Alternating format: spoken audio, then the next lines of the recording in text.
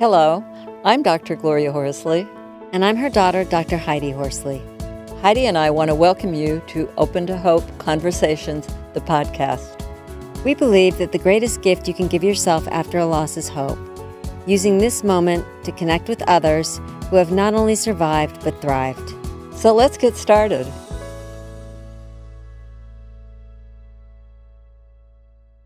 Welcome to the Open to Hope Show. I'm your host, Dr. Gloria Horsley. Well, today I have a fabulous guest on, Sharon Prentice. Sharon lost not only a child, but her husband, and she's a psychotherapist. She's a spiritual counselor. She's worked with families on helping patients process the grief of losing a loved one, and she's written a book, Becoming Starlight. It is so, just the name thrills me. She's experienced a unique spiritual experience known as a shared death experience. And that experience, she said, gave her a peek into forgiveness and a sense of peace that are otherworldly.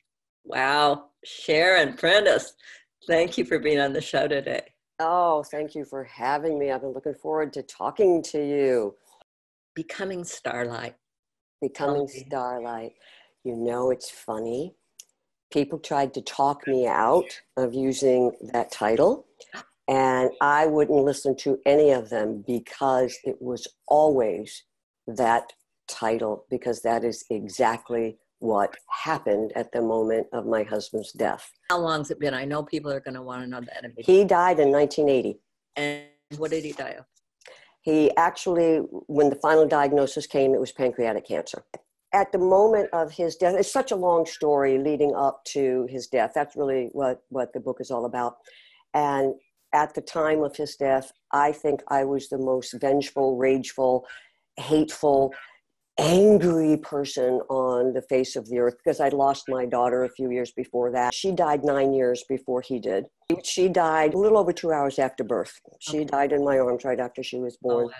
And that was, you know what you do during those things. You set up this, you know, you plead, you bargain, you beg, you do all of those things. You scream, you yell, you jump. Exactly. And then when I discovered that this God I had been taught about from the time I was a child, you know, this God that lived out there somewhere, looked like Charlton Heston, you know, that guy, you know. Yeah. And when I found out that he wasn't listening to me, I set up this existential battle with death and with God, and I was going to beat them at their own game. I was going to control the universe. I figured if I could do that, then nothing bad could ever happen to me again. And at the same time, my husband was getting sick, and no one knew what was going on with him. So my control issues. And it's painful too. Bigger. Oh my God. I mean, it's painful. It's very painful. He was in the military and he was heading to war. He was going to be a military advisor. He was going to be behind military lines. And so they sent him to SEER training, which is a special type of training they do for, you know, Marines and SEALs and that type of training. And he just got sicker and sicker and sicker and sicker. And nobody knew what was wrong. Now, you know, they found out right after that there was no way that he could actually go off to war because the job they were putting him in, if he had been captured, he would most assuredly have died. Wow. So this control thing with me got worse and worse and worse as I was trying to control his illness. So at the moment of his death, you can imagine having all those years of my daughter's death and then being so angry. When he died, there was nothing left of me anymore. And you know, when you let go of ego, then pure energy takes over and you become nothing but pure consciousness. And that's when I was given this, what is known as a shared death experience. Now, shared death experience is almost identical to a near-death experience, except in the near-death experience, the person having that experience is very, very ill, has died, or is very much on their way to dying. A shared death experience, the person having the experience, there's nothing wrong with them. They're normally by the bedside of the person, but they are totally well. And they are just taken along for what I call to witness the aftermath of physical death. Wow. And that's where Becoming Starlight comes in. Because the thing that happened with me, I breathed in his last breath, not knowing it was his last breath. Wow. I breathed it in. And when I realized that that's what had happened, I just let go of everything. There was, you know, I mean, what else can you do at that moment? Because you've lost, you know, you have lost yourself, you've lost everything. And the ceiling started to go away, and the floor I was standing on started to go away, even though I knew I was standing on it. And you know what I noticed? The stars, billions and billions and billions of stars. I could see each star individually, and yet it was one big, massive star, one big light. And I have said that I walked into that so freely because it felt like home. I knew where I was going. I've said that it was a long ago forgotten memory. I don't know where I ended and where Starlight began, or where Starlight ended and I began. That's why the book is called Becoming Starlight, because that is exactly what happened. Ah, that is such a fantastic story.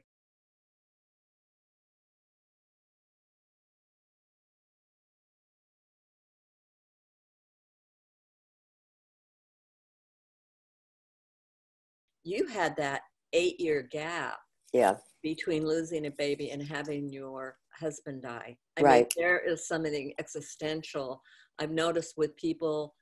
I don't know, do you run into people? I run into people. Sometimes I find people are in so much better shape after a loss than I think they should be. And when I talk to them, I find out that they've already suffered an existential journey. Yeah, yeah. When you go through that type of a loss, you really lose yourself, and you just don't know where to go, because everything. I talk to so many people every single day, because that's what I do. I work with terminally ill and their families.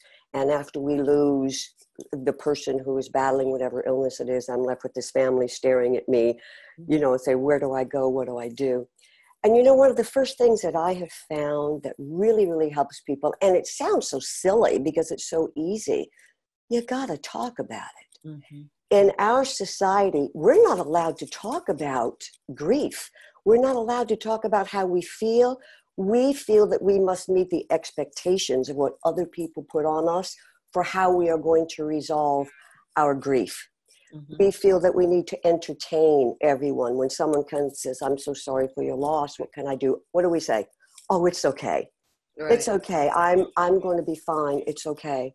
So one of the first things I tell people, deal with your grief the way you need to deal with it. If you need to lay down on the floor sobbing and kicking and screaming, guess what? Do it. Mm-hmm. If you want to go out and get drunk, okay, do it.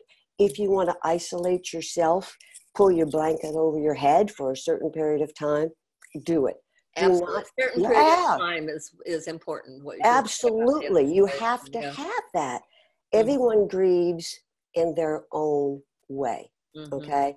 And if you are not allowed to do that, guess what?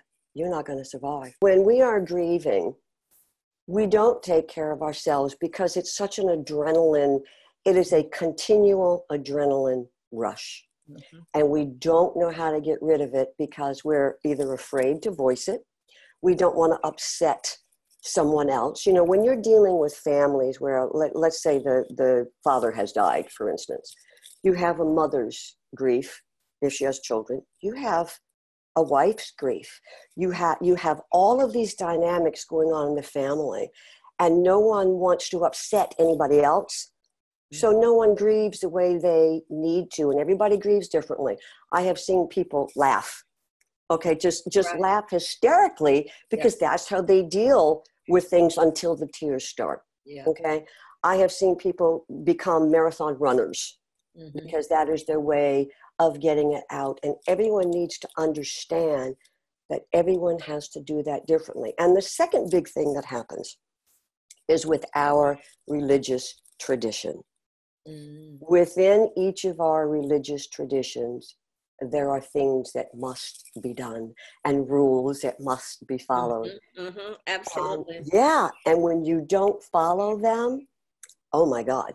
I mean, you are chastised severely by the people in your church. It's like, what's wrong with them? I mean, something's wrong with them. They've gone crazy, or you are shunned, or you are rejected by your family as well. Okay? Because you start searching. There's this, when you lose a child, for instance, why? Why? You know, in Not in psychology, the order of things. no, it goes against the Doesn't happen total that way. natural order. I mean, that's the way I was. That wasn't supposed to happen. That was my first Right. loss when my daughter died. And I'm like, what? How can this happen? It's not supposed to be this way. And people kept telling me, look for closure. Yeah, well, I'll tell you what I think about closure on another time. But closure is one, yeah, I see you're laughing, so you know right where I'm going. Yeah. Closure is one of those things that I believe keeps you grounded in the very thing that you're trying to get over. Right. Okay? Keeps I think one thing that my daughter Heidi says, and she'd say it if she was on this show today, sometimes she feels that people hold on to their grief because they're holding on to it because they're afraid they'll lose the person. Absolutely. So many people do that. And what they don't realize is that by living and thriving, they hold on to the person, the memory, the good times, even the bad times. They hold on to them even more, because when you are stuck in that grief, everything else just goes by the wayside, and you forget it all. You don't know how to deal with it. And when you're stuck in your grief, you have to find your way back to life. And number one, like I said, is learning how to grieve your own way. Okay, not entertaining anyone and not doing what is expected of you if it's not your way. And number two, you have to be free to examine what happened within your own spiritual nature. Okay, because the questions are going to come up. You know, psychology defines closure as accepting something with certainty.